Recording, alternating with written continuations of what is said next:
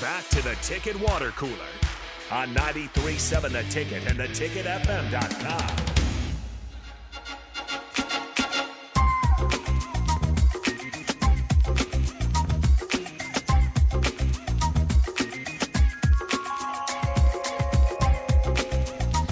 With you here for the final segment of the Ticket Water Cooler as we preview Happy Hour. Have a little crossover. Bring Nick Sainert in studio along with Rico. He'll join us here momentarily. Of course, we're talking a little bit of Huskers, a little bit of championship games tonight. But I did want to touch on the Huskers real quick. Of course, they had their 90-play first scrimmage session of the season on Saturday. If you're a Husker fan, I'm sure a lot of you saw a lot of the reports that the quarterbacks were taking snaps and hits, including Jeff Sims, Heinrich Harburg, Chubba Purdy, and Richard Torres. Other news from the weekend, center Ben Scott was hurt Thursday. He should just be out for a week or so. Justin Evans-Jenkins has been filling in his absence. I thought it was interesting, too. The offense seems to be ahead of the defense, according to Matt Rule at this point. But the defense was not given an advantage because they didn't know that the quarterbacks were going to be live and running until that morning. So they didn't really plan for it. And then the other thing is Tony White wasn't dialing up blitz packages. So it was just kind of the base defense that they're going up against. You guys have any concern about the offense being ahead of the defense, or is this what you should expect when you're kind of putting in a new defense, although the offense probably has some new wrinkles to it too as well? I have zero concerns about anything but injuries during springtime. Yeah. That is it. That is my final statement. Well, I think that generally you do have, you can't replicate live action, and they do as much as you can here in scrimmage.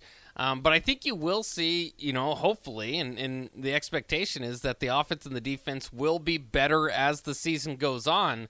And I'm just intrigued by that because you have Minnesota right out of the gates, a 9-win program. Now, they've lost a lot. It seems like they're losing another guy every week that I open up Twitter. But they lost a lot as far as their 6-year guys that they're keeping around.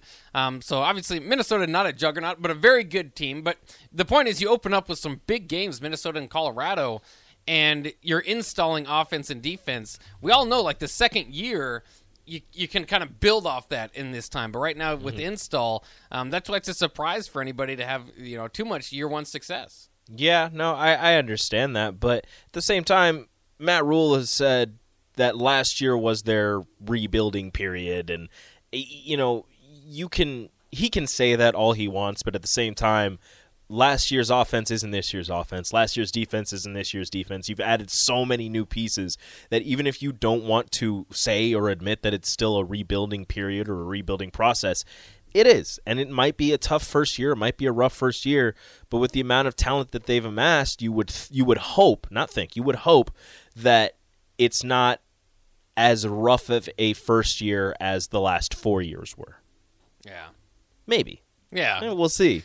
I like to, and sometimes I think of it as like there's nowhere to go but up, but the one thing that I just kind of think about a lot is, the fact that Nebraska was actually pretty close in a lot of these games. I know we got tired of hearing it and how frustrating it was. For 4 years. One-possession games and all that. But, I mean, in my mind, and that's why you had the whole joke about being the best, and maybe not a joke to some, but being the best 3-9 team of all time. I hate that.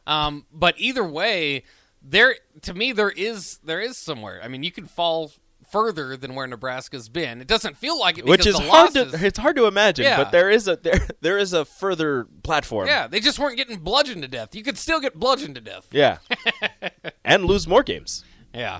Hardly not a whole lot more. Yeah, I mean, you could. You could. That's always the thing. Yeah. Everybody's like, oh, that's as bad as it can get. Well, you won 3. There is a world where you don't win any of them. Yeah.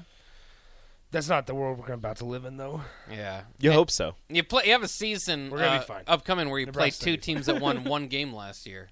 One of them was against you. But. Yeah. Here's a question for you guys. How long is the leash for Pat Fitzgerald? That is interesting. Unlimited. I disagree on that one. It's not unlimited. They're building that new stadium, which is going to be building the new stadium. Yeah. Do they need have to a new practice area? 1-11 last year, 3-9. Okay, yeah. So 3-9 2 years ago. So 4. So 4 in the last 2 years. Yep. I mean, even at Northwestern, but because here's the deal: you see what a guy like Brett Bielema is doing at Illinois, and you go, "Come on now, we could do this. Yeah, come on. You're Chicago's Big Ten team. Yeah, that's what you say. So I don't know. I think because you have a lot of positive momentum with the new stadium, with the newer practice facilities. Mm-hmm. I mean, can Pat Fitzgerald get it done? Do you bump him? Can it get you over that hump? Especially in a Big Ten landscape That's changing. that's going to be changing a heck of a lot, especially if you – I mean, guys, if Northwestern was in the East – they'd be done for. yikes. well, Is there a world where go Pat ahead. Fitzgerald agrees to stay on not as a head coach, but like a linebackers coach or a No. defensive I coordinator? don't think- It's his I alma think- mater. I Like, thi- he I think- loves it. I think Pat Fitzgerald eventually goes to the NFL. You think Not so? as a head coach, As like a but linebackers as coach. linebackers as some position coach, yeah, because I don't think it's going to work out at Northwestern.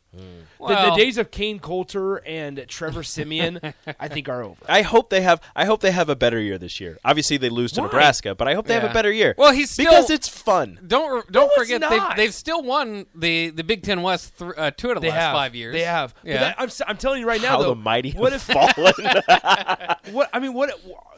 that conversation is not even remotely close to that if they're in the Big Ten East. Remember when we said that But what's Northwestern Nebraska doesn't have look like back-to-back in the bad Big Ten years? East? Well, and that's absolutely so. That Who do they conversation, replace? though, that same conversation can go for when there's no divisions, Yeah. right? Mm-hmm. I have a better feeling about Nebraska's potential than Northwestern's without divisions.